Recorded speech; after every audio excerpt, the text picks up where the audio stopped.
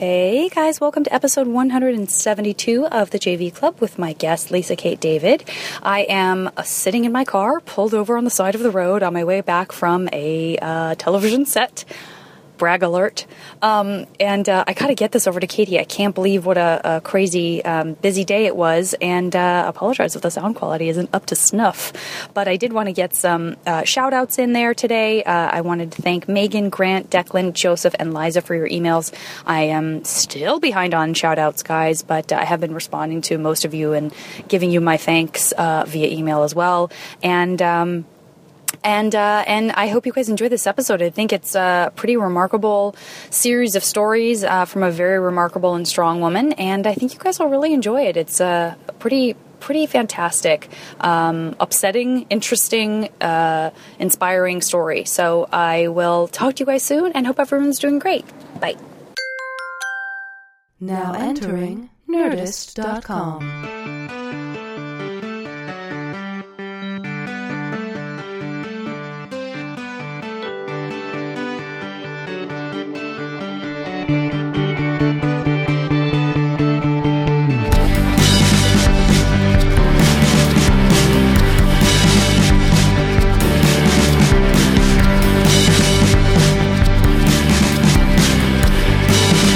I wanted to reassure you not to, I literally just used the words, don't worry if you have to pee or if I have to pee, we're just going to stop it.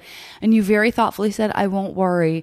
And then as I was pressing record, the first thing that popped into my mind was those are the wonderful moments where you realize when someone has gone through more than the average person recently to say something like, listen, what I don't want you to worry about with everything you've gone through is whether you have to pee or not and whether we can stop the podcast. Yeah. I'm sure that's probably at the top of the list. It is. It is. Thank you so much for doing the podcast. Absolutely. Now you're like a 3-person name that do people just say like, now listen, Lisa Kate David, I need to.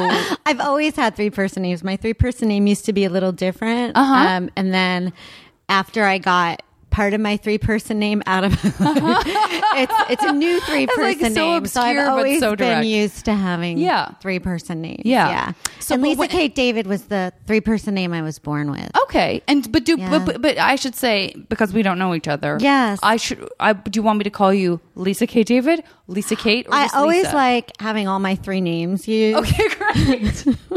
It makes me feel really important, and that you have a very crisp identity that no one's going to confuse you for. Wait, I just have to tell you something funny. So my cousin was a kindergarten teacher, and she actually had a student whose first name was Al Pacino. Oh no. Yeah, Al Pacino. And the mother, she would call him Al in kindergarten, and the mother's like, his name is Al Pacino. Like, you always have to call him Al Pacino. Was this? Where is this? This was in New York. I can't remember where in New York. If you had told me it was on the West Coast, I would have peed my pants with shock and surprise. Right? That only on the East Coast. Al Pacino. And I think his middle name was like Carlito, like from Carlito's Way. Listen, I know. Major shout out to Al Pacino. Al Pacino, bananas. Who's probably now in 4th grade. Oh God, little Al Pacino. I know, little. He must be. At what point? How quickly did he come to hate his own name? Do you think, if you had to guess? I don't know. I don't know if he knows who Al Pacino is. I think he just thinks, "Hey, my name is Al Pacino." That many movies that you see, unless he has like a poster of Scarface in his room. It's like the Backstreet Boys, just and Scarface. All the things that are horrifying that Al Pacino's done. That is bananas. Anyway, I just thought of that. No. I'm like very Lisa glad Kate you David, brought and little he's Al like Pacino. Al Pacino. Yeah. Well, you can call me Janet Varney. I like call me that. JV. Some people call me that. I like that. It sounds like a venereal disease, but I won't. Wait, my whole name?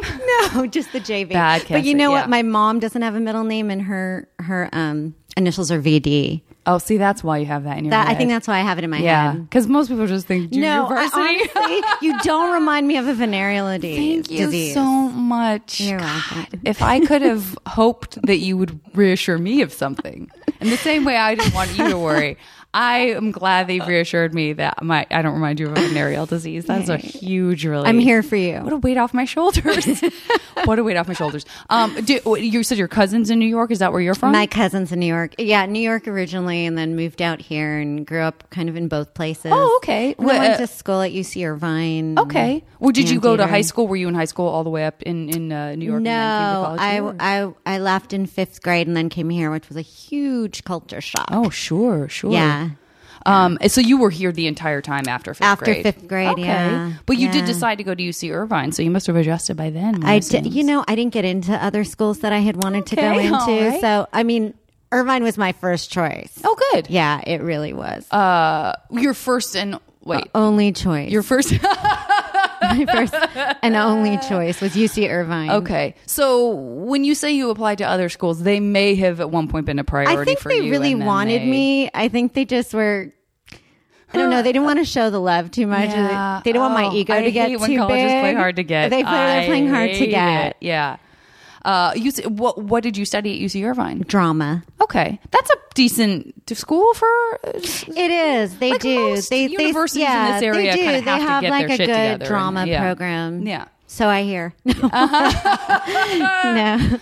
they do. They UC really do. I'm Irvine. kidding. I'm kidding. This is what I know about UC Irvine. I've Anteaters? been to or performed at a comedy club there that is next to maybe a Dave and Buster's. Oh yeah, There's yeah. like They don't that have sort of David. corporate It's very little spot there. Well, I was drinking and doing a lot of things when I was in college, so that didn't bother. I got sober when I was 21, so that didn't. good. Yeah, that didn't Interesting. We have a bother me. similar. Are we both friends of Bill's? trajectory? I'm not a friend of Bill, but I did a lot of. Are you a friend of his wife? I'm not a friend of his. Oh boy, now it's getting confusing. Lois? Is that another thing?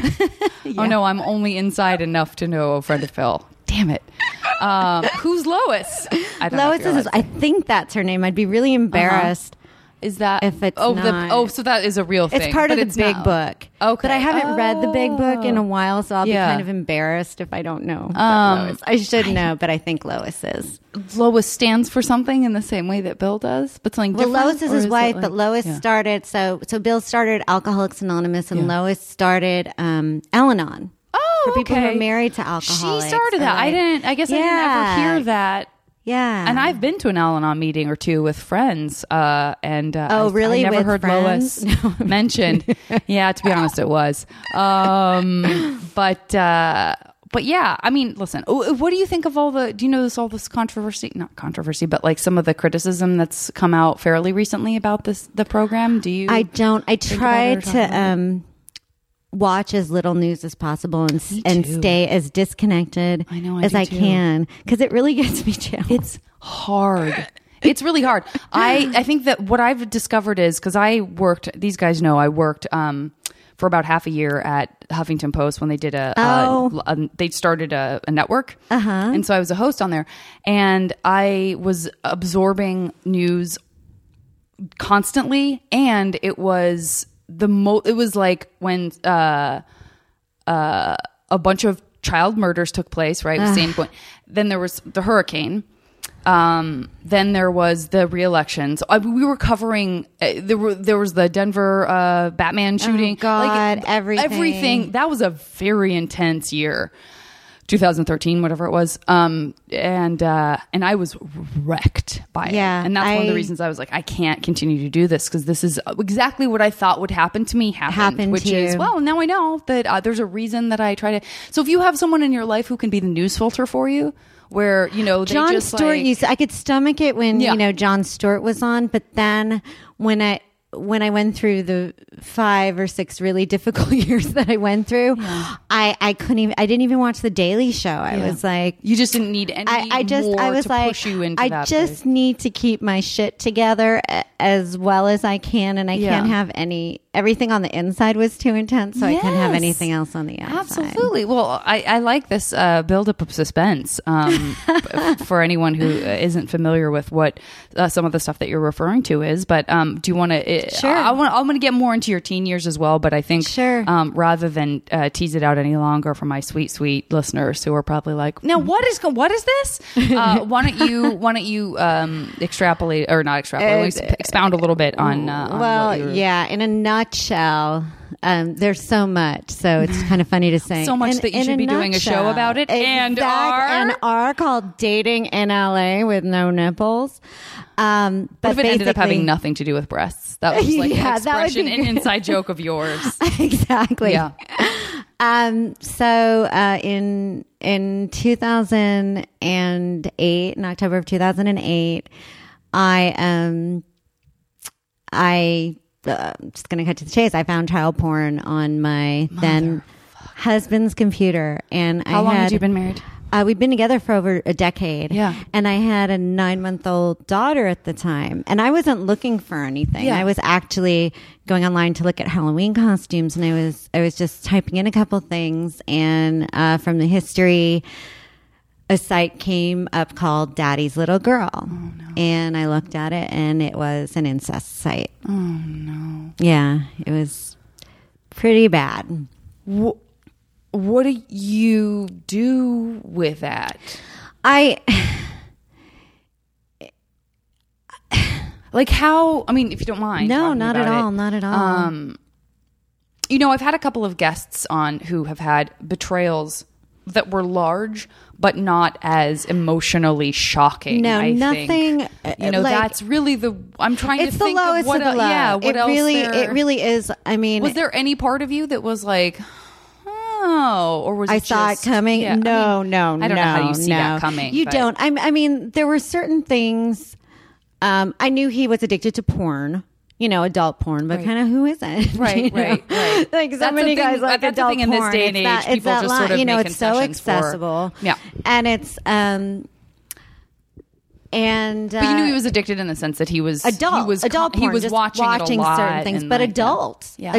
And this was. I'm not even talking a Lolita site. Not that Lolita sites are okay, but this was 4 and 5-year-old little girls, and it was an incest site. So I flipped out. He was at work. I called him on the phone, and I'm like, what the fuck is on our computer? Had that feeling, it's that visceral feeling of this can't wait, I can't do anything but like you just bullet myself to the source. And I was so hoping he was gonna say, I don't know what you're talking about, right? You know? Or like I looked at it as a joke for this. Well, he said I swear I only looked at it once, but he knew what I was talking about, and I said, I don't care if it's only once, it's child porn, right? So basically, I said you need to see a therapist right away that specializes in things like this, and if I ever see this on the computer again, I'm kicking you out of the house and calling the police.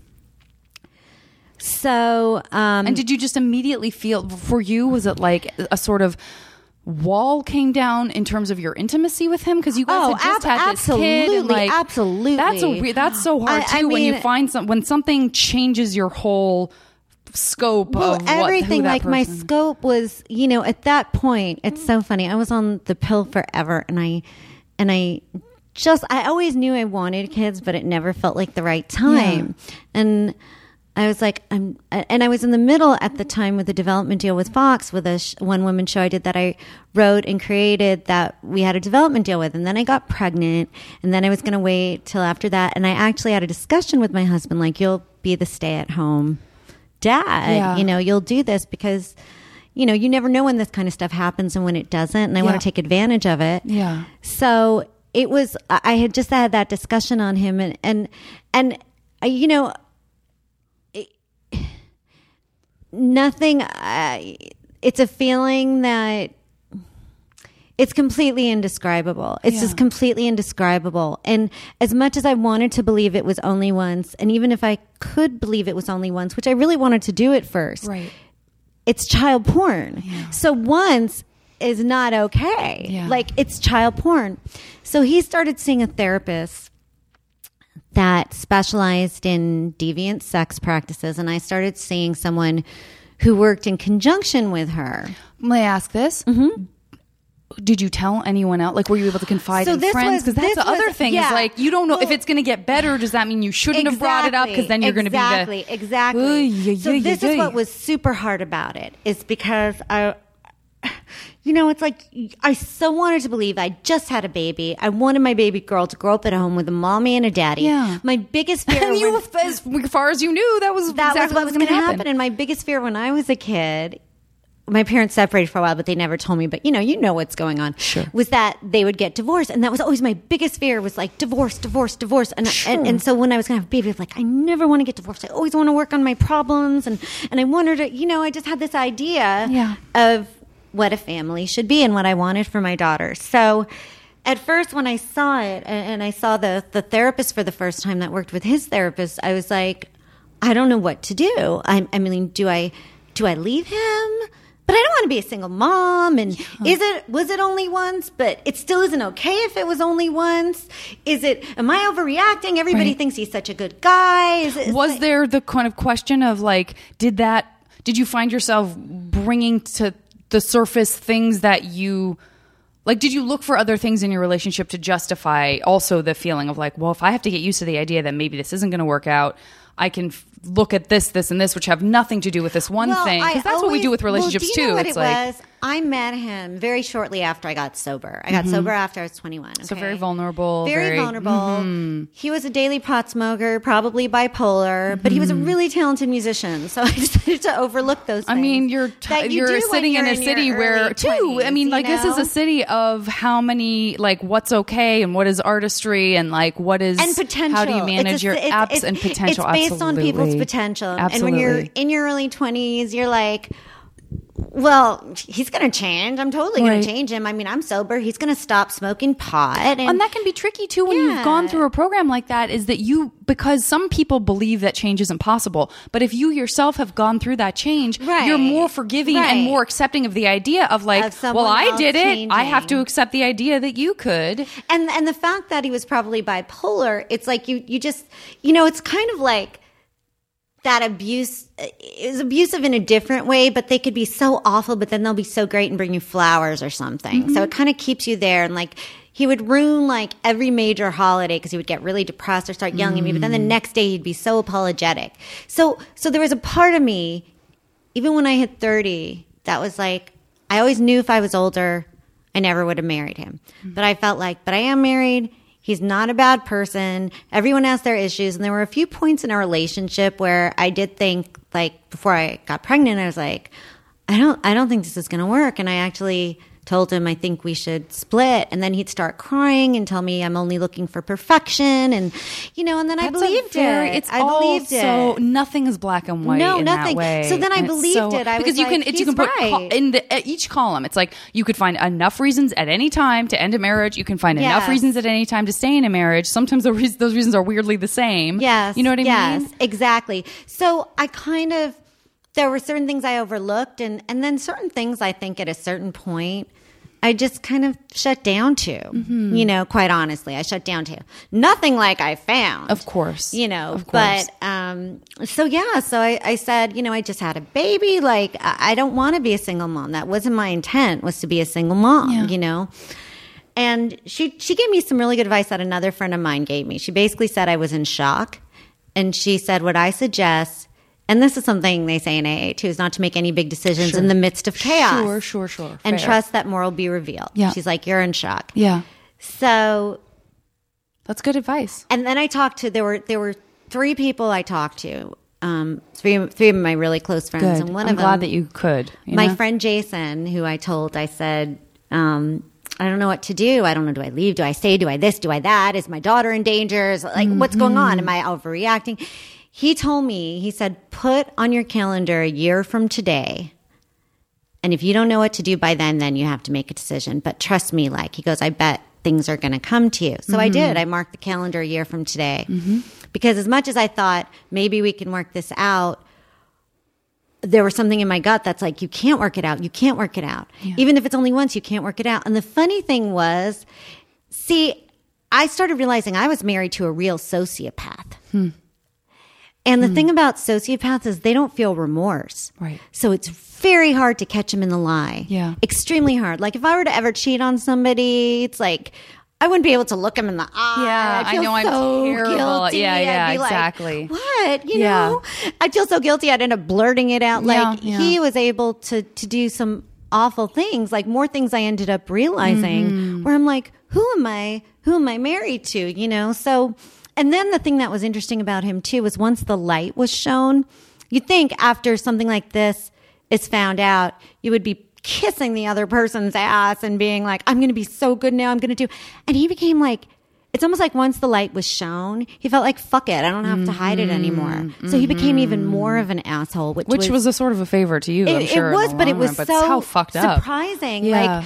Like, well, also, like, how does that, I mean, that all of this stuff plays into, like, we're not even really talking about, like, how this kind of stuff affects our own personal self-confidence. It's like, am I not important enough to you? I mean, how, for me, even if I'm contemptuous of someone who's done something that I'm shocked by or I don't approve of, if it's someone I've cared for or loved, I guess for me personally, and you can tell me if you agree, I still would have been like, wait, does this not even matter to you enough that you're not kissing my ass? Like, hey. I felt like, I remember, like, even when I wanted to believe it was only once and I didn't know anything more, like, I would go up to him and I'd be like, okay, please help me. Like, I'm really trying to understand this. Like, I know you said it's only once, but it's kids. Why like, how can it be only once? Honestly, he just, like, looked at me and he's like, I guess I'm not getting laid soon. Oh, no. And I was like, oh my God, he just, it's like, I felt like he kept thinking he was doing me a favor. Like, look, I'm doing all this stuff. I'm in therapy. Like, what do you want from me? Right. You know, like he was doing me such a big favor. And I started realizing, like, who is this person? Right. And then, oh God. And it was so funny. I mean, they're so deceptive. So this was around the holidays. Okay. So I found it in October. His favorite time of year, if memory serves. Exactly. And it was the most surreal thing. It was so surreal. My life became so surreal. I remember he's like, we got to take a picture of the family to send out as, like, you know, happy holidays. We're like a happy family. And I said, can't we just take a picture of our daughter and send that out? Like, why does it need to be of all three of us? Sure. And he's like, because we're a happy family and this is what we need to do. So I remember, like, we went out in the backyard and he bought these 2 poinsettias and he put them around us. No. And I just remember thinking, like, well, it's so funny the things that come out of your mouth, because I'm Jewish and he wasn't Jewish. So I'm like, I don't think poinsettias are really Jewish. Fair. And he's like, Lisa, don't you know poinsettias are non-denominational? And I'm like, okay. But I was like, oh my God, I'm taking a picture with a pedophile. How surreal. But I'm talking about poinsettias. It's like your mind just, and then it was so funny. I remember it's like you try to create a sense of normalcy in a situation that's not normal. Mm-hmm. So we would have these conversations like, I'm trying to understand. How can you do this? How can you, child porn, I don't understand it, and then we'd realize nothing would be resolved. And it's like, let's just go watch the Daily Show together, because that's what we did. Right. It's like you want to try to create normalcy in a situation that's completely not normal. Absolutely. And the more stuff started getting revealed. So in January, he came home one day and he left a piece of paper on the kitchen counter. It's actually comical. Yeah. And there were 3 circles. And in the inner circle, it had like an inner circle and 2 outer circles. In the inner circle, it had child porn, Craigslist, erotic massage. What? Yeah, in an inner circle. So I come home, I see it on the kitchen counter, and I'm like, what is this? And he's like, it's something my therapist wanted me to write. You weren't supposed to see it yet. And I'm like, I guess you shouldn't have left it on the kitchen counter. Yeah. And like, I saw it. I want to know what it means. And he said, well, the things in the inner circle are things I'm not supposed to do. So you know about the child porn, but there's a couple things you don't know about. Like, I've been having some online interactions on Craigslist. And when you were working in New York a few years ago, I started getting erotic massages from transsexuals. And I'm like, I seriously was, I didn't even know what to say. And I'm like, okay, was your dick in their ass? Do I need to be concerned? Yeah. And he's like, no, it wasn't in their ass. But I was like, oh my God, like, who is this man? Yeah. Like, who is this? And I remember I said to my friend, I'm like, your life is really bad when the fact that your husband is screwing transsexuals is the good part.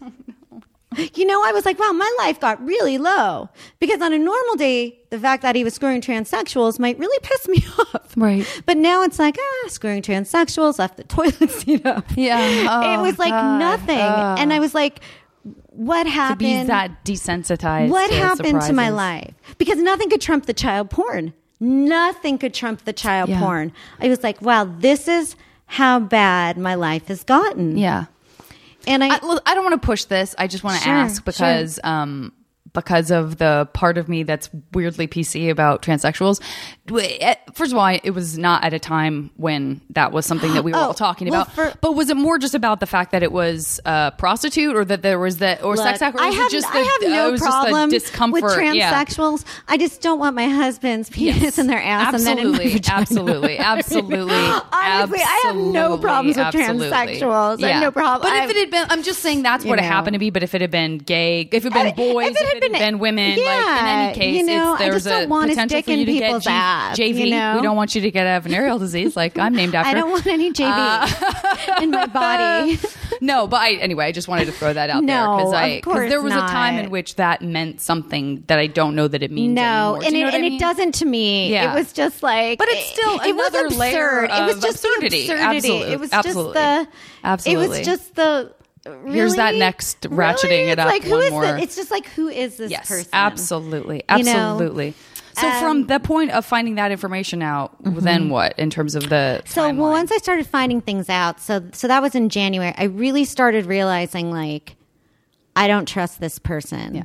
Like, this is not someone I know. This is not someone I knew at all. I started realizing, like, I have no idea who I was married to. Right. The person I thought I knew better than anyone else in the world, I didn't know at all. And I'm not a stupid person, but did that affect your relationships with other people at that time? Was your distrust focused solely on him? No, it was solely on him. Sometimes that happens too, right? It does. And I'll tell you about that later, what my therapist said to me when I started dating again.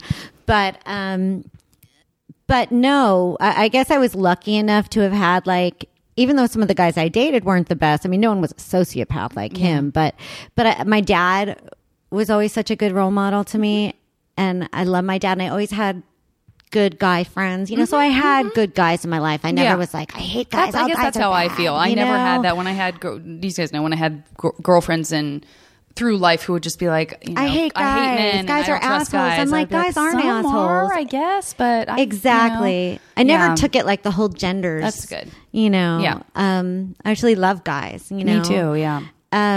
But anyway, and also women are capable of like incredible duplicitousness and all that kind of stuff.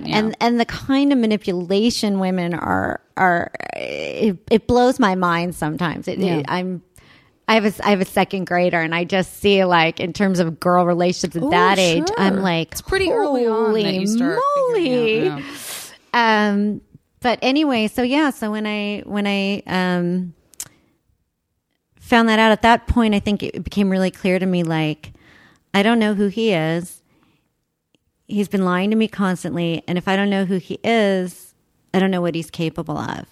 And I think for the first time in my life, because I'm a pretty emotional person, I think my saving grace when I found the child porn is it was such a shock to my system, and something that affected or could potentially affect my daughter and other kids. And I was like, there was just a part of me that at that point, but especially afterward, is like, you need to know who you're dealing with. You need to know who your enemy is. Kind of like keep your friends close and your enemies closer.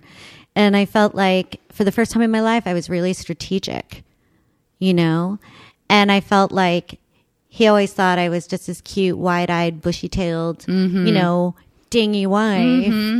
He always thought I am a little spacey. I can be a little spacey, but he just, was under the impression he was with someone that would never leave him or turn against him.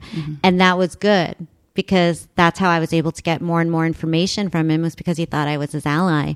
So he started disclosing more stuff to me. And then basically what happened was my therapist suggested, so I knew at that point I wasn't going to stay, but he couldn't know I wasn't going to stay. So basically, for about 9 months, I was living with the enemy, living with someone who was the enemy. And every cell in my body was screaming. And like you said, I couldn't tell a lot of people because I couldn't do anything that extreme yet. I needed to know if my daughter was in danger. So I had told 3 of my good friends. And one thing that, because my ex wanted to really work things out. So his therapist, I guess his whole MO was, I'm just a sex addict. I'm just a sex addict. So what his therapist did is said, okay, if you're just a sex addict, you need to give your wife a full disclosure. And in the disclosure, you have to say everyone you've ever slept with, Oh, wow. whether or not you use protection, what lie you told to be able to do that, how much money you spent. Ooh, wow. And I think there was another one. And so my therapist told me, she said, I said, you know what? I don't even care who he was sleeping with. I'm not going to stay with him at this point, but I need to know if he's a danger to my daughter. Mm-hmm. And so she told me, she said, okay, get the disclosure from him and then ask him to take a lie detector test after. Oh, wow. To make sure the disclosure was accurate and nothing was omitted. Mm-hmm. So he came home one day and I said, this was in June. And I knew he was going to take not lie detector test. The disclosure was set for August. So I told him, I said, okay, I need you to take a lie detector test after the disclosure to make sure nothing's omitted. And he flipped out. He's like, how can you not trust me? You're treating me like a criminal. How can you do this to me? I hate your therapist. She's a man-hating bitch. Mm-hmm. I'm like, this is what I need from you. And he kept fighting it and fighting it and fighting it. And I remember at that point, I hated him so much. I would be lying in bed next to him at night and I couldn't go to sleep and I would like leave the bed. So poisonous. And I remember just being like, God, like, give me some clarity. I need to know when to make the next step. I can't deal with this anymore. It's killing me. I'm dying. I need to get out of here, but I need to get I don't know what to do. Mm-hmm. I don't know what to do. Like, show me what the next step is. Mm-hmm. And I'm not someone who's, I mean, I do believe in the magic of the universe. I'm not someone who's that religious, but I do believe that I guess my life has shown me in an AA, and it's a very spiritual program, is that I don't know. I think you get out of it what you put into it. You get out of it what you put into it. That's the relationship. And a lot of times I don't put into it until I'm like, sure. And that's very normal. And it's very normal. Very normal. But I did. I'm like, I need clarity. Just show me clarity. I need clarity. I don't know what the next step is. Show me clarity. And then the next day, or not the next day, a couple weeks later, I got a call, and it was the day before my birthday, from his therapist, and we drove down there together, and she said, did he tell you why I called you both in here today? And I said, no. And she said, I called you both in here because there are some red flags having to do with your daughter. Oh, no. Oh, no. And he admitted to me that he had gotten erections around her a couple of times. Once when she was in a bath, and then another time when she was sitting on his lap. And he said this is why he was nervous to take a lie detector test, because he thinks certain things might be misconstrued. So I scheduled one for him to take the day after tomorrow, and if he fails, that Child Protective Services would be called. And at that moment, it really, I just burst into tears. I mean, I was just... It's like there was somehow a disconnect that even though I knew the child porn was bad, that he could ever actually get aroused by an actual child. But one thing does lead to another. You don't just jack off to child porn and children aren't at risk. And that's why they say that even someone who, like, the definition of a pedophile is someone who gets aroused by kids. Right. So if they look at kids' pictures and gets aroused, they're a pedophile. A lot of people think a pedophile is only someone who does something to kids, and that's wrong. That's inaccurate. It's someone who gets aroused by kids because things lead to another. Right. One step leads to another. Right. And it became very clear to me when I saw that. It didn't before.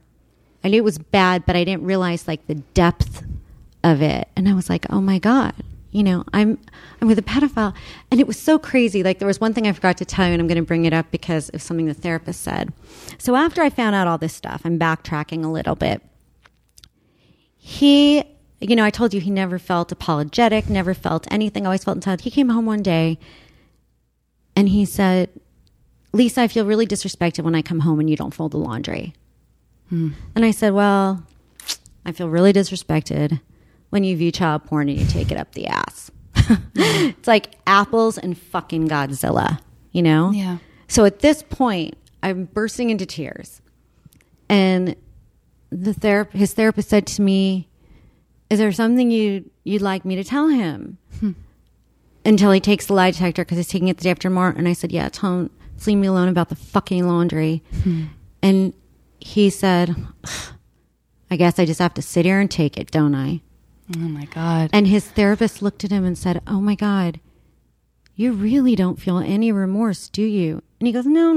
Of course I feel remorse, And it was so apparent to me. Yeah, he really so created. Scary. He put himself into the victim role so quickly, easily, or if not just already living in that place, so easily.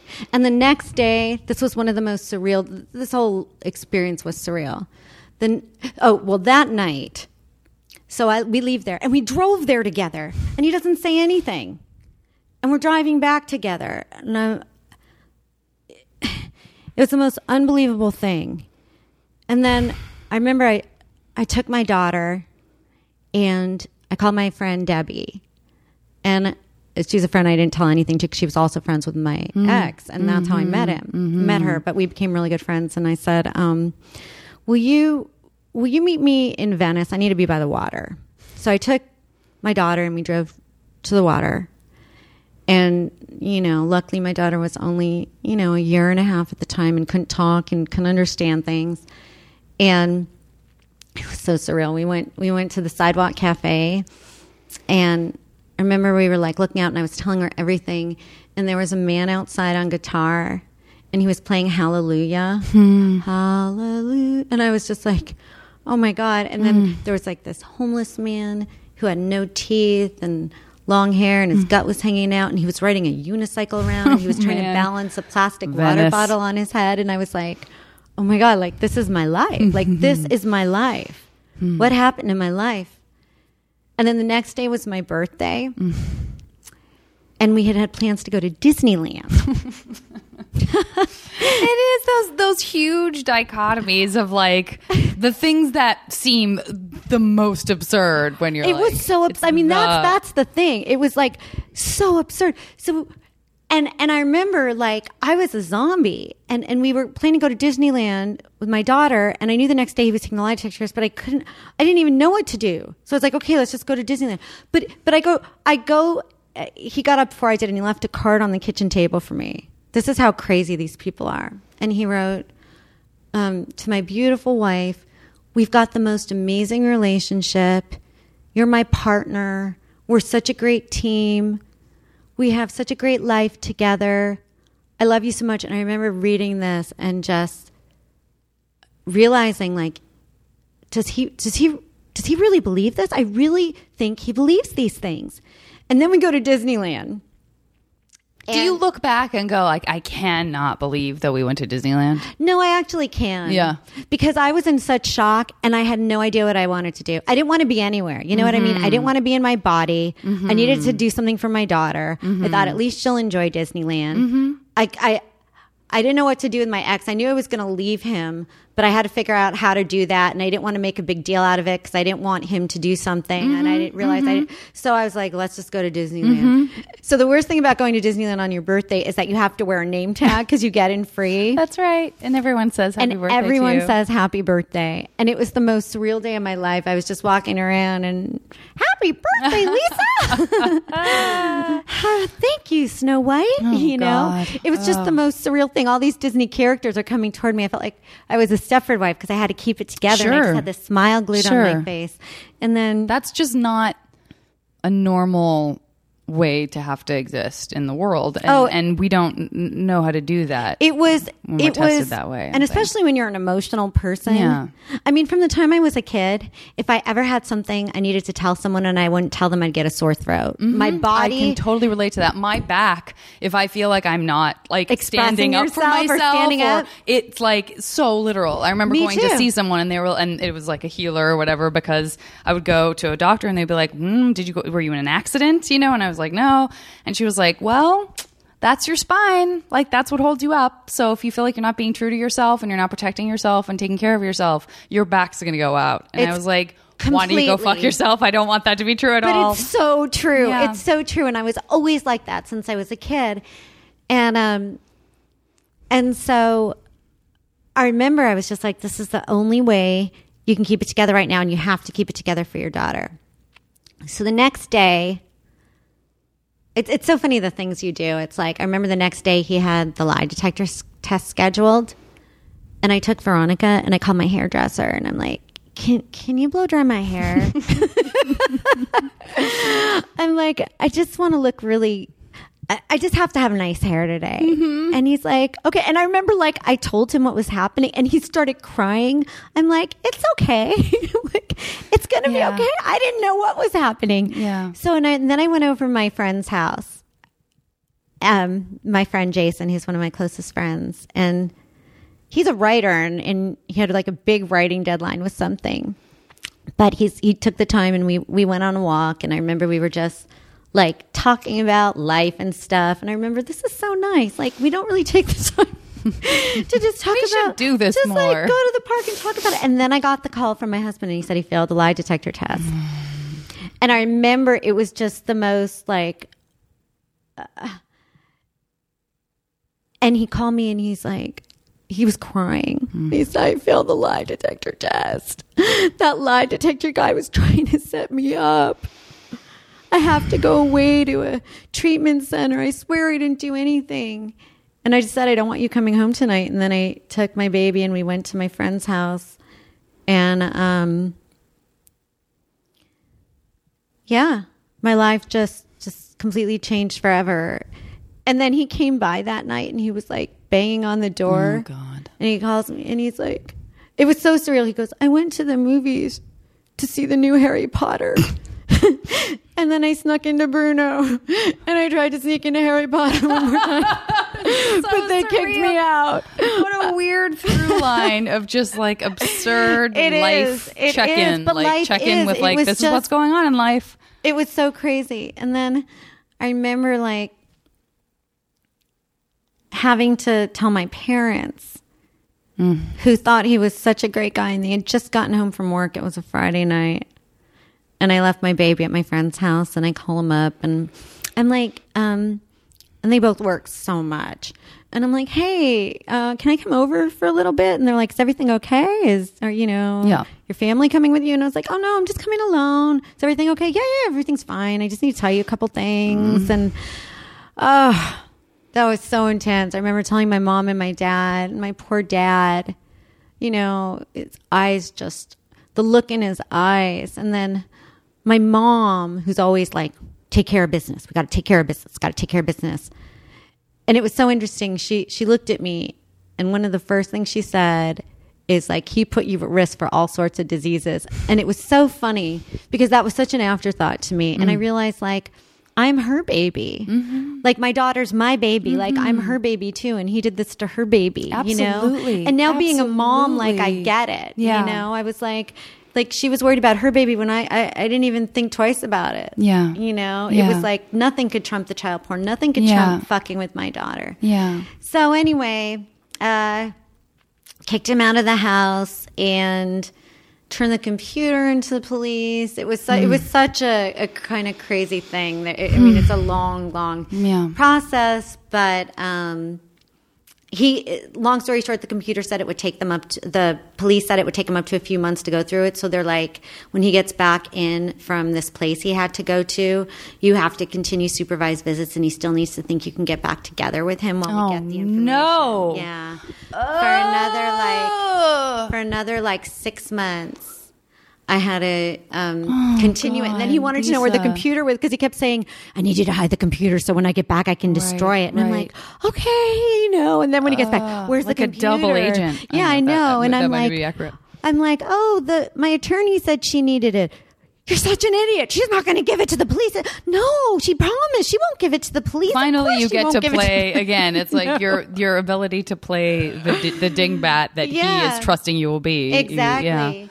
And then, so then there was this whole thing. So then I remember At first, it was just, in AA, they say one day at a time. I'm sure you've heard that slogan. And for me, it was like one moment at a time. And I don't think I could have kept it together if it wasn't for my daughter. And I remember just wanting to watch preschool television, inundating myself with preschool TV constantly. Well, it is that sort of sense of like, is there a way for me to, connect to something that is so far removed from the place that I'm in? It's the fairy tale. It's the hope. It's the life is good. Life is pure. Life is innocent. Yeah.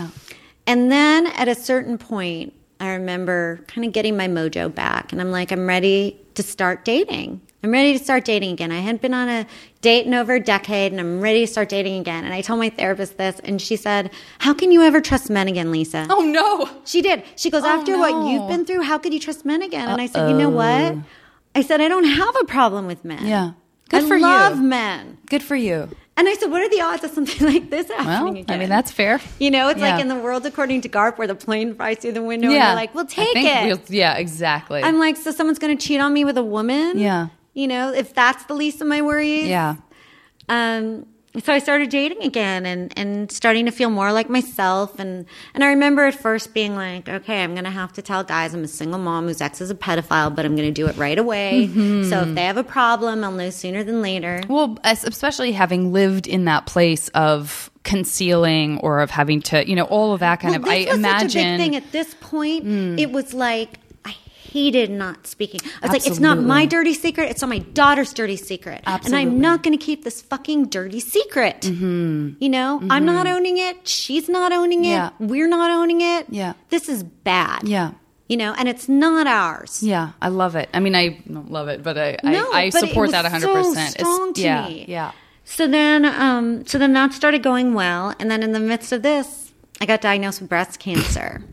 I say laughing. It is. No, it's so funny. I remember when I found out I had breast cancer, I had a few of my girlfriends over like a week before I needed a double mastectomy. And my friend, who's a nurse, she's like, you're really lucky, Lisa. You have an angel watching over you. And I was like, are you fucking kidding me? I'm like, what, the angel of like child porn and cancer? I think I want a new angel, And she's like, no, but Lisa, with both these things, you found them out at the earliest possible moment because it could have gotten really bad. And in retrospect, she was right. That's absolutely true. Again, it kind of goes into those two columns we were talking about. It's like you can choose to see your life as your ex-husband did, apparently as a sociopath, to see himself as a victim. But, you can sort of look at things that way, or look at things as how much worse could it have gotten and how grateful am I that they didn't. And I think that's the difference between, it's like when we don't know the answers, and if we're not specifically religious in a like, oh, I was raised Catholic and I believe God's plan and all that, if it's more ambiguous than that, then the best choice, which exactly doesn't, it just becomes like, isn't the better choice to survive, to be optimistic? Isn't the better choice for survival to say, thank God it wasn't worse. And I want to look ahead. You know what? It's so funny. Like when I look at my life and how things have worked out, I look at it even when I was pregnant. What if I found out when I was pregnant? Yeah. I would have been really depressed when I was pregnant. That could have affected my daughter. I didn't know what it was like to be a mom. At least when I found out I had a good pregnancy, I got being a mom. And what 9 if you months found old, out before you even got pregnant? Well, you never had your daughter. I know, exactly. And she's the biggest blessing in my life. Yeah. And she got me through it. Yeah. It's like and it was a situation in which, like you said, you like when you experienced that with your mom and how she looked at it, it's like you were already in a place of putting someone else before you, and so that removed some of this betrayal of it. The stuff it didn't even affect me. No, and it's so interesting, and so yeah, so you got breast cancer. I got breast cancer. Mazel tov. Thank you. Both breasts. Both. Well, wonderful. it was in one breast. Okay, but they recommend that you. They recommended a single mastectomy. Oh, they did. Okay. And I said, I want a double. I'm a single mom. Nothing can take me down. Take them both out. I'm like, I need to raise my daughter. No one else is raising my daughter but me. Yeah. And I got them both out. And it's so funny, like what gets you through things. At this point, I kind of felt like if I'm able to go out and date, maybe my life isn't broken. So right after, I even went to a dating event with drainage tubes still in from my surgery. Yeah. Because I was so determined. I mean, at first, my reason for dating was I want to find my Prince Charming. I want to find the guy who's going to rescue me and my daughter and save us. Mm-hmm. And then slowly that disillusionment went away. But it's almost like when your life is so low and it can't get any lower, your level of honesty and your level of what have I got to lose, Absolutely. There's a certain kind of freedom to it. Absolutely. You know? So I felt like for me, dating, I mean, seriously, on a first date, I'd be like, look, here's the deal. I'm a single mom. My ex is a pedophile. I just lost my breasts. I don't have nipples yet. I'll probably get them in the next year. I got these scars. Mm-hmm. And if you're okay with that, you know, I just want to get it out in the open. I think it's great. And it was so funny because it also makes you realize when you get things out in the open, how it creates the whole level of conversation changes. Absolutely. There's no small talk. Yeah. I completely lost my ability for small talk. Yeah. Just went out the window. But it was such a liberating experience, which was so funny. Because Well, that's what I think is interesting too, is because here you were, the exhaustion of going through all of that is very real. And the reality of any person, you know, you're not necessarily like this expectation that it's the whole courage thing, right? It's like the whole idea that that courage equals no fear, and that's not real. The courage is pushing through the fear. It's the same thing with, I would imagine, being in a position where you were rescuing yourself. You kept having to rescue yourself, and you were tired. And rather than being like, and I love it, I'm sure there is like, what a huge part of us is like, I'd love to not be going through this alone, or I would love to know that I have a partner the next time. I don't want to have to keep doing this by myself. I can, but God, I don't want to. Yeah, you know. And at first, I don't think I knew if I can. Mm-hmm. It was kind of like I was on a mission. Mm-hmm. You know, at first it's like dating became a job. And then when I got my cancer, and after my double mastectomy, my daughter started spending the weekends with my parents because I couldn't lift. I lost a lot of my mobility. Mm-hmm. So I had help with her during the week, but then I was still compromised. Mm-hmm. So when she was staying at my parents, and my dad became like a father to her, you know, she calls him her papa. Mm-hmm. When this was happening, I did all my dating on the weekends. So I was like obsessed. I mean, I would book dates for breakfast, lunch, dinner, you know, like always. I was just on a mission. And it's funny, like, you know, in retrospect, you can say why you were like that or why you did that or why. But when you're doing it, it was just like people are like, why did you just want to date so much? Mm-hmm. And it just seemed like the right thing to do. Mm-hmm. It just seemed like this is what I need. I need this more than I need therapy. Mm-hmm. I need to find it goodness in men. I need to like, I need to know. It's funny. It's like I need to know who I am in these situations. Who's the kind of guy I would choose now? Not who I thought I was, but who am I now? Right. And so much of that discovery happened with the dating. And the thing that was most amazing to me is I was so nervous, like when the doctor first, before I had my double, and he showed me like what it's going to look like. And he's like, isn't this nice? And I was like, no, there's scars. Like, it's not just a boob job. This is different. Yeah. And he's like, men aren't going to care. And I was like, oh, really? Men aren't going to care? Do you know my situation? I already have to say I'm a single mom whose ex is a pedophile. And now I have to say I don't have breasts. Yeah. You really think guys aren't going to care? But at that point, I was like, what do I got to lose? Can my life get any lower? No. You know? And I like people. I think that's my thing too. I'm fascinated by people. That makes sense. I mean, it all really does make sense to me because there is, again, this sort of pushing past something. It's like, you know, when I had a fairly serious bike accident, many people have since said to me, you're crazy. Why did you do that? But like the night I got home from the hospital, I wrapped like a t-shirt over my giant split chin and my chipped teeth and sore, covered in like black bruises all over my body. I rode my bike for 20 minutes in my neighborhood at night so no one could see me, like with a basically a pillow on my chin in case anything happened, that it couldn't get worse, because I had to not be afraid. I had to not be afraid of the thing that had caused this. And I think that, so that's why it resonates with me, is this idea of, you know, I'm not going to let this stop me from trusting people. I'm not going to let this stop me from liking people, from interacting with people, and from presenting myself to people I don't know, saying, guess what? I have this, and this, and I'm still out here. So what the fuck are you going to do about it? You know, exactly. I think that's really, you know, I like that. It was. And what was so interesting to me is, like, I talked to other young women who've gone through this, who were like, I'm so afraid to take off my top and like show people my scars. And I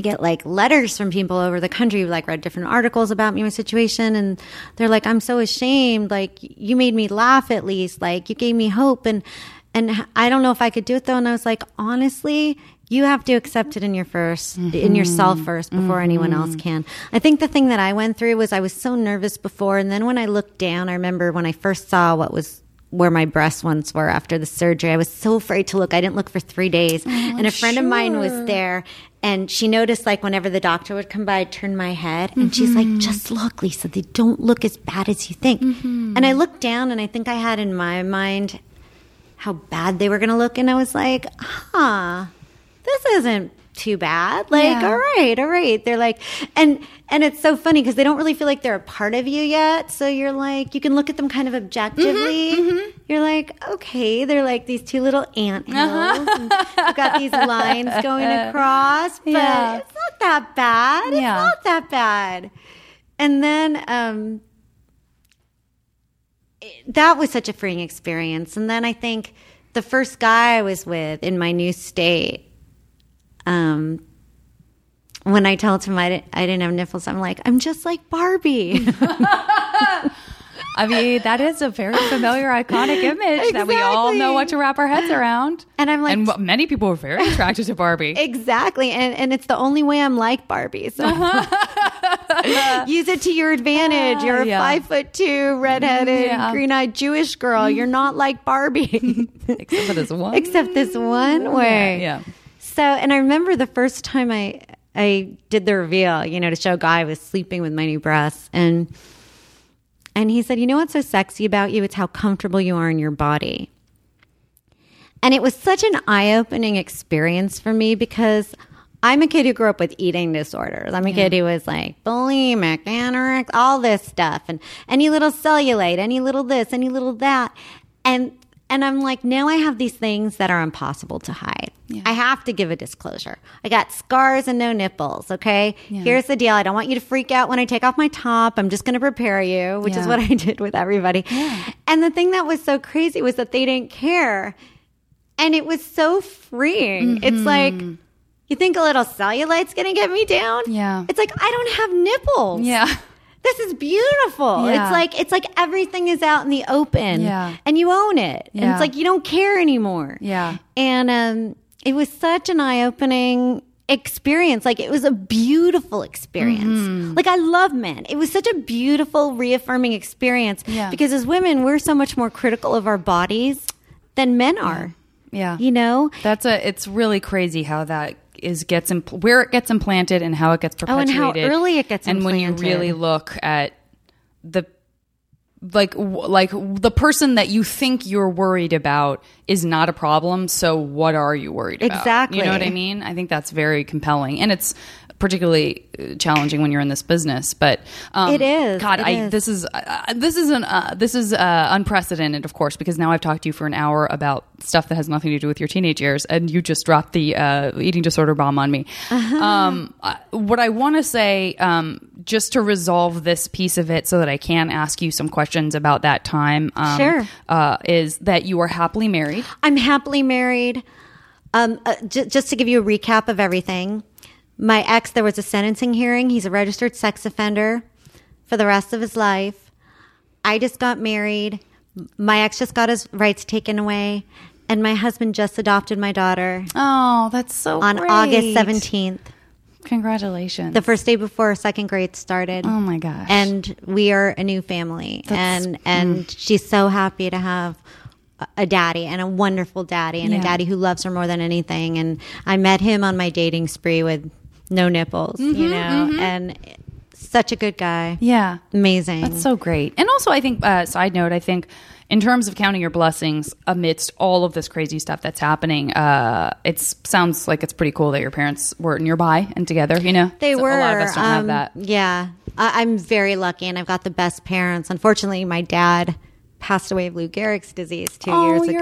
Mama. It was brutal. It was brutal. Oh, but you had know, such a great relationship with him, though. You know, the best. To walk away like my with dad. that for both of you. I mean, that's what I said at his eulogy. I'm like, I honestly don't have anything bad I could say about him. You know, it's like he was so good. That's lovely. And I feel like I have a husband who really has that integrity and that goodness, like who's just so good and has character. Yeah. You know? Yeah. And I do. I feel very blessed. Yeah.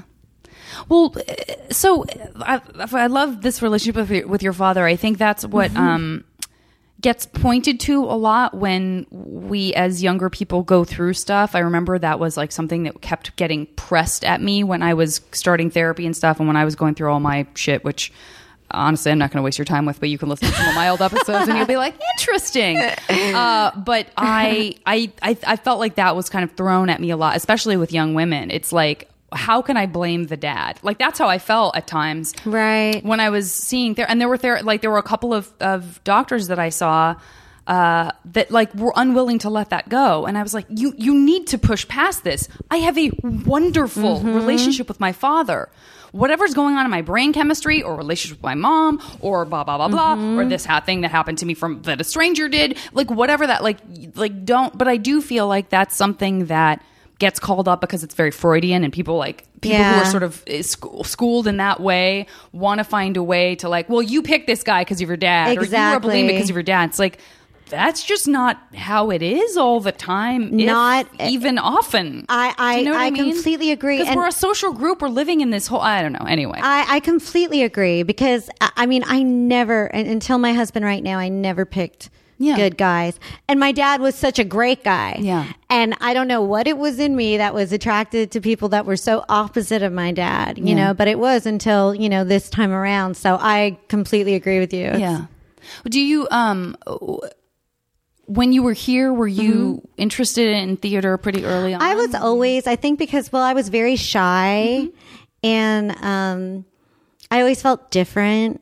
And I think it was a way for me, like it was more comfortable for me to play other people than to be myself, or it was more comfortable for me to lose myself in somebody else. Sure. And it was at first, and then it was a way of meeting people who were more kind of similar minded, I guess. Especially if you're an emotional or you, kid. It's a very safe place to go. Yeah, when you realize feel people like are processing the way you are. Yeah. It's like a way to connect. Mm-hmm. And do you have siblings? I do have a sibling. I have a brother. Okay. Older or younger? Younger. Okay. Younger. And then, and so, oh my God, it seems absurd for me to be like, and so when did you become a believer? Like that's, I don't know how I talk very openly about it. But in terms of like, we're just jumping around so much, but when did that manifest itself? Oh God. Well, it's funny. And I love my mom to death. I love my mom. Okay. Because it sounds to me like, as a person who got sober at 21, it sounds to me like I did everything kind of early. You're a highly sensitive person, as I am too. Yes. I started very early with stuff like that, with drugs and stuff like that. And a lot of it really had nothing to do with the way my parents treated me, or my system was overwhelmed different all the time. Me too. There's the control. That's there's a way how do I control this, or how do I not control this, but control not controlling it? Or like however. I used to. It's funny. I did a show, and this was a show I had a development deal with when all this went down, called "The Monster Under My Bed Drank My Vodka," and basically. From the time I was a kid, I talked about like how I always wanted to check out. And when I was in kindergarten, it's so early and you never know, I'm like, why did I do that? It was so weird, but it made so much sense to me at the time. I remember my mom would drop me off in front of the kindergarten door and I would run down to the bottom of the hill and I would walk to class, but I would take these little baby steps because I would tell myself, well, you're still going to class. You're just going to be like an hour late. And I would take these baby steps. I just for whatever reason, I didn't want to be where I was. And it was always so easy for me to kind of check out and daydream and it was so weird. And from the time I was when I was in first grade, second grade, my dad was a doctor, and I used to fake having coughs. So he would give me cough syrup, and the good cough syrup, the one with codeine, not like the, yucky yuck stuff. So I always had that ability, and my mom was always obsessed with her weight. And I'll never forget, because she told me once when I was a little girl that when she was like 14 or 15, she went out on a date, and the guy said to her, "You're very pretty, but you should probably just lose some weight." And she carried that with her, and it completely transferred to me.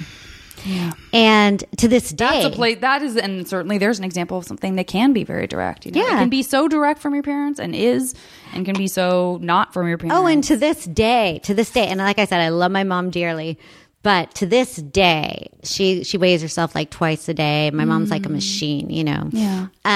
But it's funny. So I remember when I was growing up, and you get like the little bag of Doritos in your lunch, or the little bag, I knew my little bag of Doritos had 80 calories, like in first or second grade. Like I remember looking at my calories. I remember skipping breakfast because I was like, I remember my weight in like third and fourth grade. And I was like glad that my weight was like little, and like my best friend's weight was a lot more than, like, I remember these things, and I was like, Jesus, like my daughter has no concept of this, and I make sure she has no concept of this. Like even when I want to lose weight, I'm just like, I just want to get more healthy. I don't use that I want to lose weight, because I don't want her to grow up with this. So I started becoming bulimic in like sixth grade. Was when it started. It's so hard because I think about what I was going through, and I think about what people I care about and people I'm meeting, like just to think about, because for me, I project back, and in a weird way, I'm still like myself as an adult, kind of in a weird way, like in that place. And then when you see a picture of that kid, it's like, oh my God. It's I was a baby. I know because you're a baby. Yeah, I was. But when you're that age, you don't, of course, think you're a baby. Of course not. And I remember, so I used to do these things, and I started, so I wouldn't eat basically every day that week. And then one day a week, I'd eat everything I wanted to eat that whole week. And I'd have until midnight to eat. And I'd make a list of like everything I wanted to eat that whole week. So I'd have to make myself eat it. And then I throw it up after. So that's kind of when it started. And then during the week, I would have like, I'd cut up a lemon and I'd put Equal on it, and I'd suck on lemons. I'd see how many calories my Trident sugar-free gum had. I was drinking coffee in like sixth grade, and I'd add like, and I was just, yeah. And then I talk about this in my first show, but I was always really into music, so I had my favorite song to throw up to. Oh, honey. Which was Billy Joel, She's Always a Woman to Me. Oh, no. And I'd always wait for the part where he'd go, "Oh, she takes care of herself." Oh, God, Lisa, and then come on. You're breaking my heart. I don't know. It was like, I remember even at that age, it's just ritual. thinking like, look, you come up with these rituals. Which, by the way, there are versions of that. I mean, anybody who listens to my podcast on a regular basis knows that what has worked best for me in terms of how I feel about food, because it's an issue for me too, is to do the sort of like really responsible, and then one meal that's a cheat. Me like too. at the, and I know, and I've said like, I got to be really careful with that, because for me, it's about the freedom to just go, I don't have to count calories, I don't have to think about it, fuck it, I can do it and feel great about it, but I have to feel great about it, because if I'm not going to feel great about it, if I'm going to eat to the point of sickness, there's something going on there that I have to look at and go, back off, dude. That's a behavior that's leaning into danger, you know what I mean? Like finding that balance and exercising those muscles in that sense. I still do it important. Because there's a part of me that's like, well, if I have to have boundaries with something, then what's the point? You know? So like if I'm going to eat chocolate chip cookies, which is my favorite dessert how I feel. in the I mean, world, that's what I'm like, I just want to eat all week or all day. Right. Well, I guess the thing is like, it is, if you recognize the abusive tendency, if it is like, I can't have one drink, that's not how I am with alcohol at all. Like I don't really drink. But if I have a glass of wine, I'm like, I don't need any more like indigestion than that or whatever. And some people can't do that.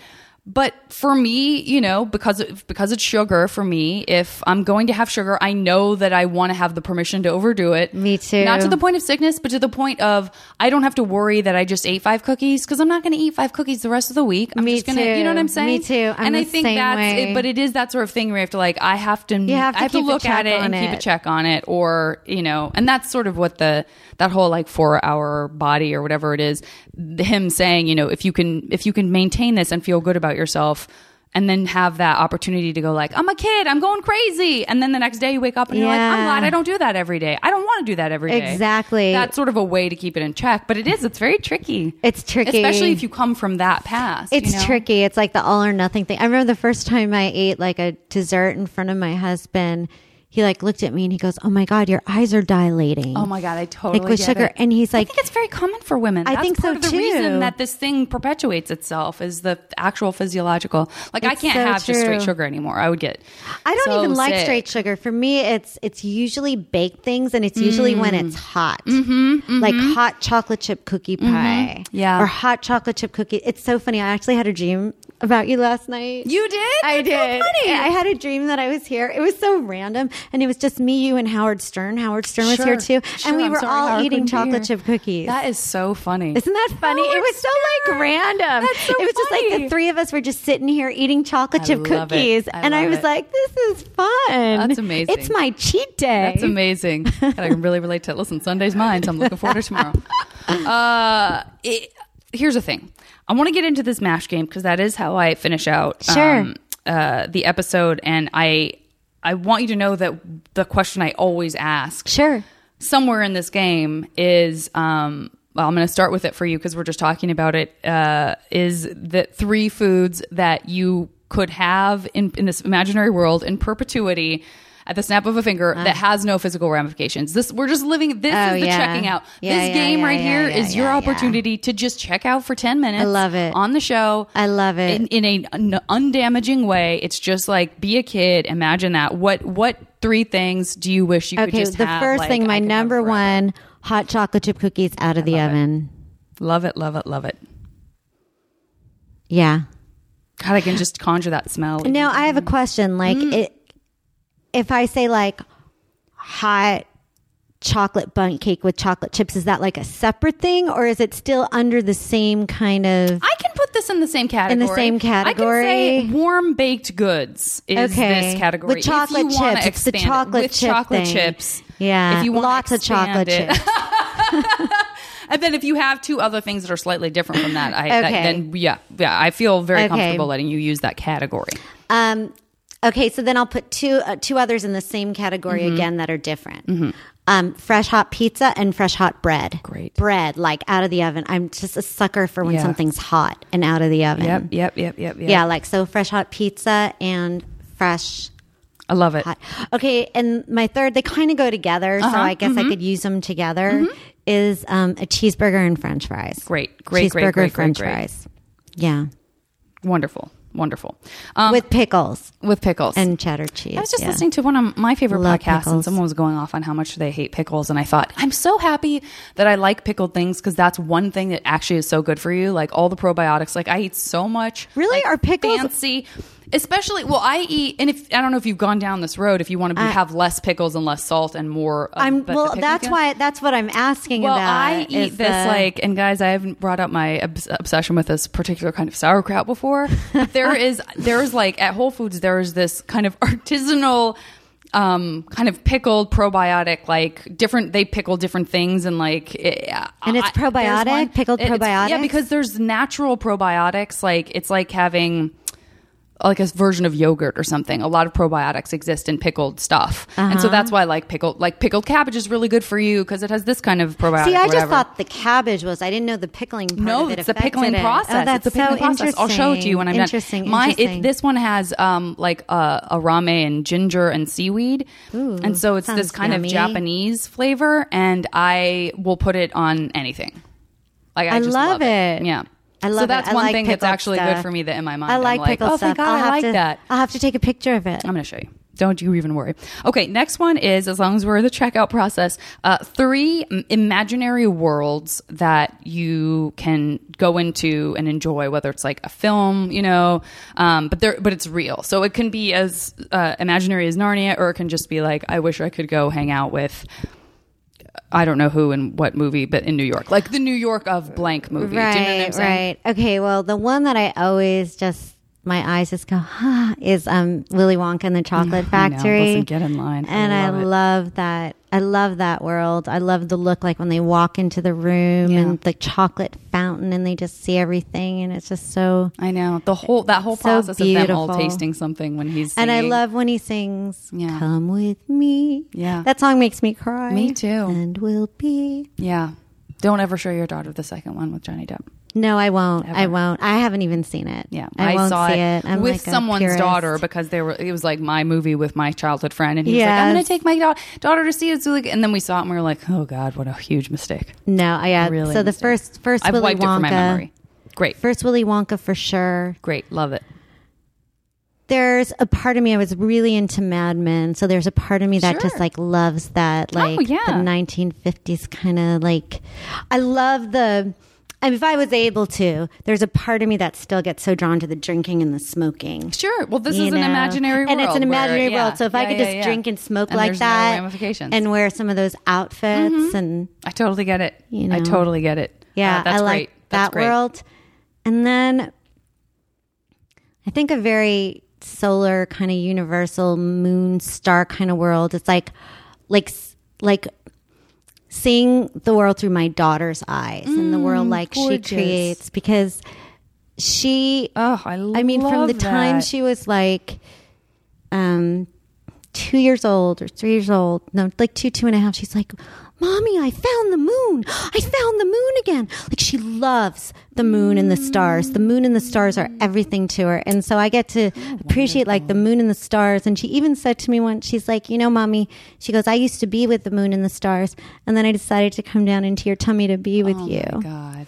Come on. So she's very like, so I love that like link in. And whenever I look at the moon and the stars, and also the ocean, I'm like that with the ocean, but I like the ocean when it's dark. And, Me too. And just like hearing it and just the vastness of it and the losing yourself in it, and mountains and trees, like lots of mountains and trees, but like the moon and the stars, and just like this world with my daughter that she creates, and through her eyes I want to be a part of. That's gorgeous. I also want to go there, and I haven't met your daughter. Is that creepy? Yeah. Okay, next category is listen, this is a perennial classic. All due respect to your wonderful husband, whose virtues you just extolled ad infinitum. This is a fantasy world. It can be someone you just want to like ride on a train with and have sex with once, or it can be someone that is like your, alternate universe husband, but it's Paul Newman when he's 30. You know what I'm saying? So you can go anytime, any person. I guess ideally it's someone we know. When you said Paul Newman when he was 30, you know what I mean? Just like toss that guy in there. God, so you can go anywhere with you that. I have this picture of Marlon Brando when it was like Streetcar Named Desire picture. Great. And just that kind of raw animalistic masculinity with that boyish kind of like. And this is a relationship where you don't actually have to be with that person, because you'd rather be with your husband, but like to have that sort of. He didn't look too good at the end. Granted. Granted. I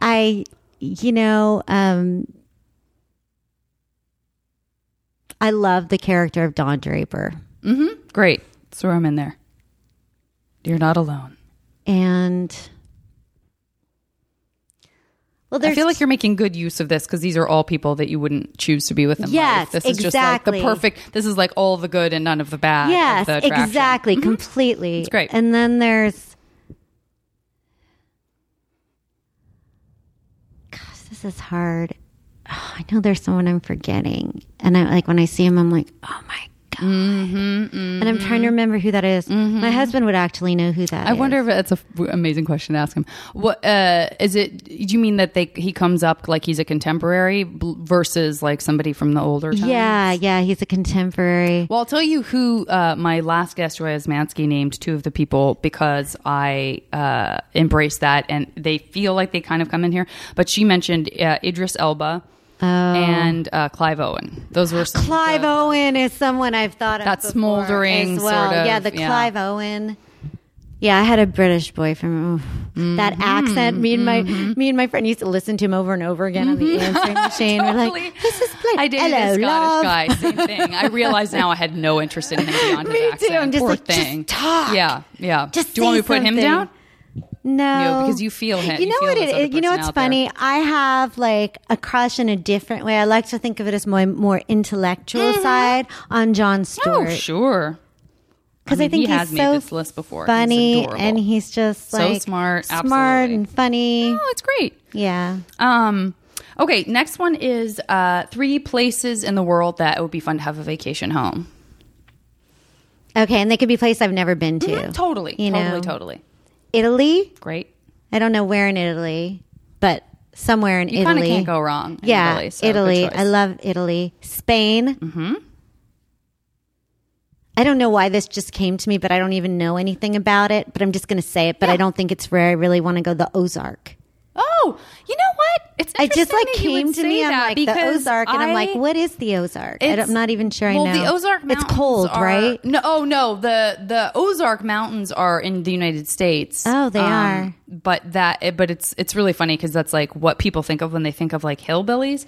And then I've talked to people who are like, oh no, it's one of the most beautiful places in the world. But if that's not what you mean, I meant to like the I don't Arctic know or something. Maybe Yeah. it was just like a word that came to me, so I thought I'd just I gotta go tell with you, it. I'm real into the idea of you having here's why, because what you described about the mountains, there's no ocean, but the mountains and the trees and being able to see the stars so clearly because you're in the middle of the wilderness. That's what the Ozarks are like. Oh, It's like a really? That's so beautiful funny. Mountain range.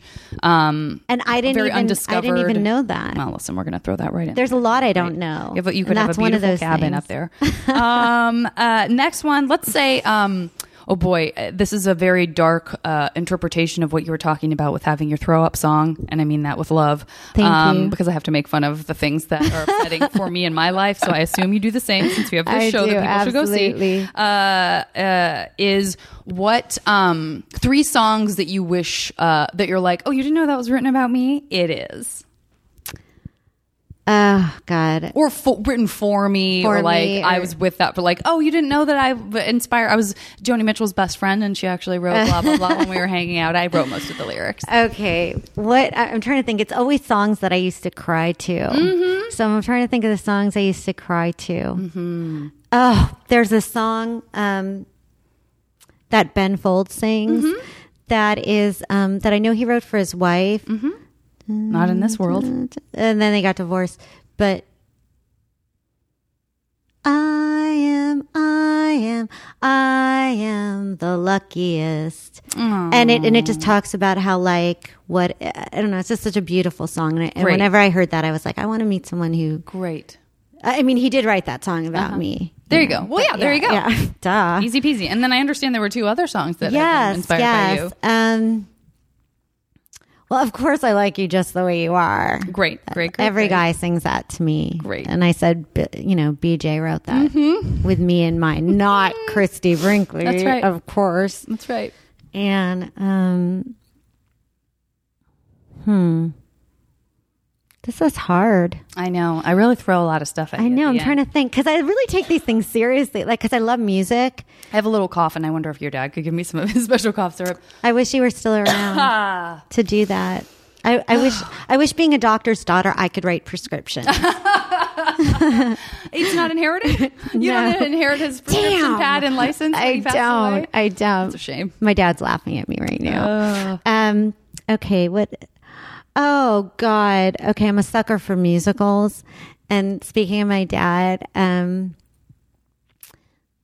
the first musical, my favorite musical is The Fantastics. Oh, I've never seen it. You're not the first person to bring that up, and I'm annoyed that I haven't seen it. I love The Fantastics. And there's this song that's called They Were You. Mm-hmm. And the guy and the girl sing it to each other at the end. Adorable. It's so beautiful. I love it. Great choices. Gorgeous. Great choices. Okay, next one will be... I've been doing this one lately. A wonderful listener suggested it to me. It is... and And you can kind of take it into the abstract if you need to. And I don't even know if that makes sense, but you'll hear in a second. If you could have 3 items from when you were younger, and it could be like a little toy plush toy that you missed, but it could also just be like, I had the most killer crimping iron. I've never found one since. You know what I mean? Like just things that were iconic to you when you were younger. Okay, I had this little Minnie Mouse. It was like a rubber kind of thing that my dad gave me probably when I was probably in kindergarten. And when my parents were separated, which they never told me, but I knew something was going on. I knew it. I just didn't see Dad that often anymore. I lost that, and I just remember being so devastated. It was this little pink rubber Minnie Mouse. That's what this category is for. So that, and I had this stuffed animal, like a lamb, whose name was Amanda. Oh, Amanda!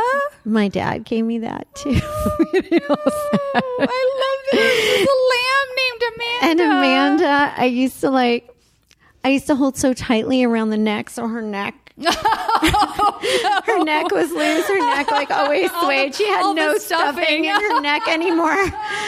And then she finally like broke. And then like when I went away to college, I came back and Amanda was gone. Amanda was gone. No. God, that's great. And trying to think of a third thing. Those two just came like right up for me.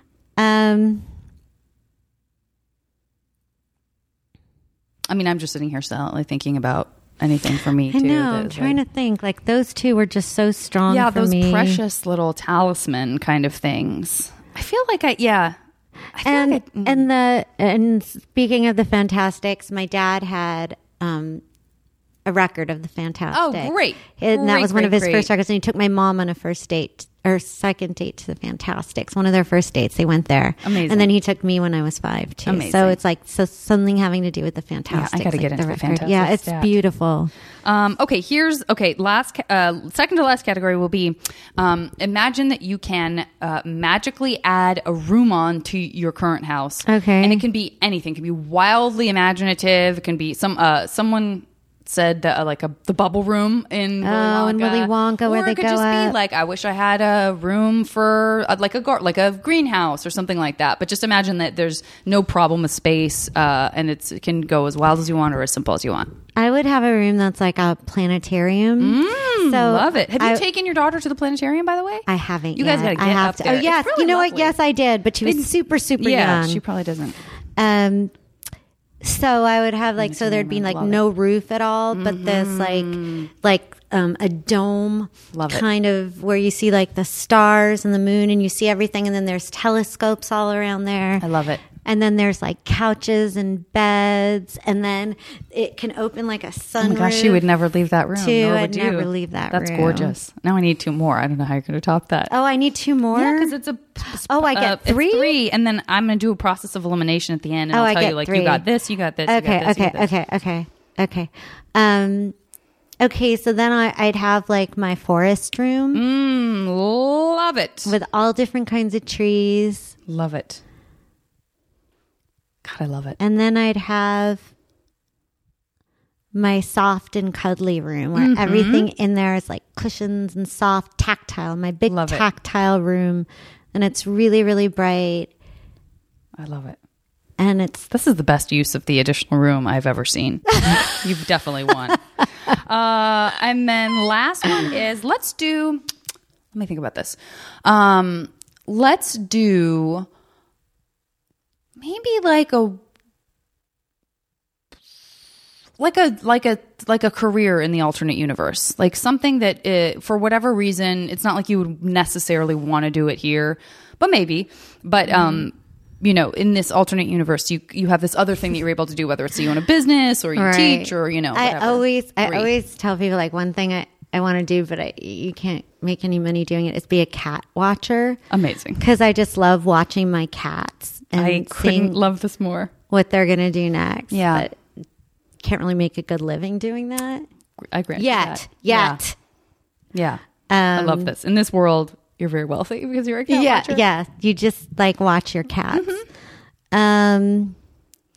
Definitely something with kids.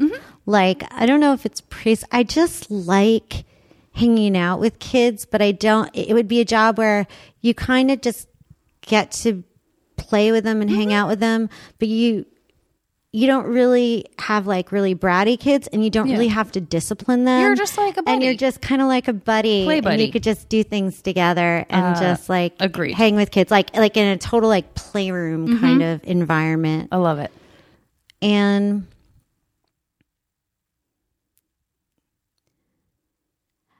the third one I think would have to do with kids too, like being a kid's coach or something. Oh, sure. Not like a sports coach, but like a coach and making them feel good about themselves, or like self-esteem building, self-esteem building, stuff. like something with kids and self-esteem. I love it. Oh, I have just the thing I need to talk to you about. Have you ever heard of the Art of Elysium?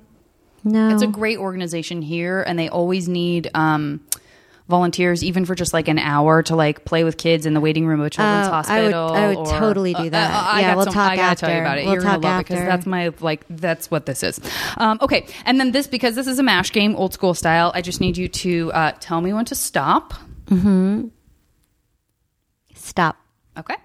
And I'm going to pause this, and when I come back, I'm going to reveal your 100% guaranteed MASH future. Exciting. I got some real good news for you. Oh, good. Now, listen, I'm going to tear the Band-Aid off right away, because mansion, apartment, shack, and house is what MASH stands for. Mansion, apartment, shack, and house. Okay. You did get a shack. Okay. But the shack is in Italy. All right, I can deal. So my feeling is, it might be on like the coast, and it's just a sort of little place you go into. I'll when deal you're with the not shack on the Amalfi Coast. The Amalfi Coast. There you go. That sounds perfect. It's fine.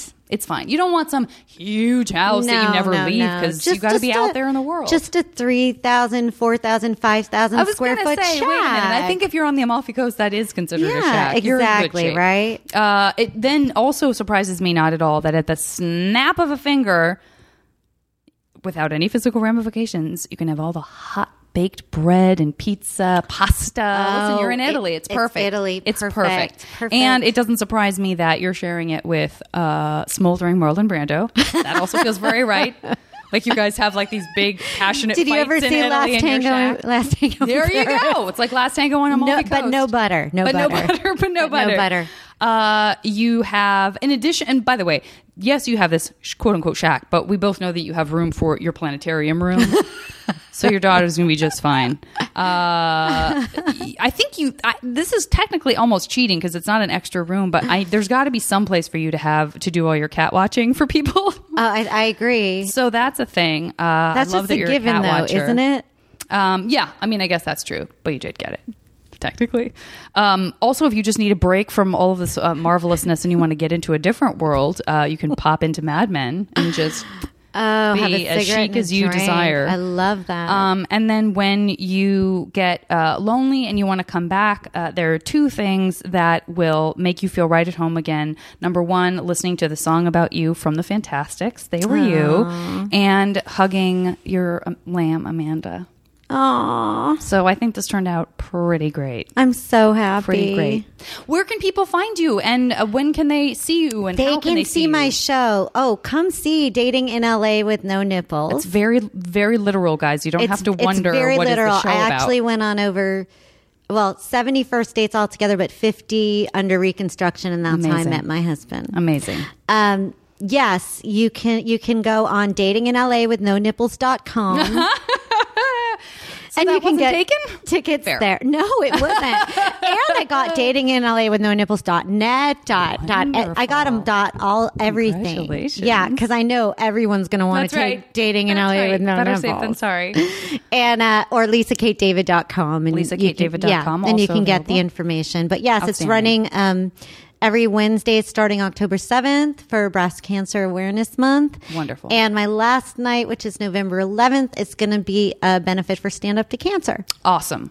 Guys, is there anything, can people do anything if they, I do have listeners all across the world, so someone in, Sweden probably can't come to your show. Is there anything that they can do or be a part of? Like they donate remotely? They can give me money. Great. I'll take donations. Okay, I'll take great. money.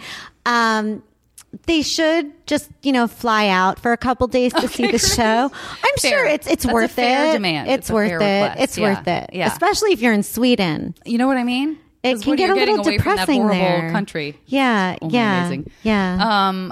Thank you so much, Lisa. This has been amazing. And thank you for sharing all of those things. I definitely get a lot of letters from people who have really gone through a lot. And I know that this will be very comforting and, I funny also, and warm for, people who are going through it now. I'm glad. I'm really glad. I mean, that's two of the reasons. I mean, well, there's so many reasons I want to tell my story, but one of the things I'm starting to do too, and I want to do more of. So if someone who's listening to this feels like it would be a good match, I'm starting to do speaking engagements for different women's and children's shelters. Love it. And then also for breast cancer awareness places, because there's so many women who are afraid to take off their tops. Yeah. And it's my experience was amazing. And if I can help out however I can, and I think that's so wonderful. I want to. It's very inspiring. So yes, awesome. Thank you, JV. Awesome. Thank you. Guys, talk to you next time on the podcast.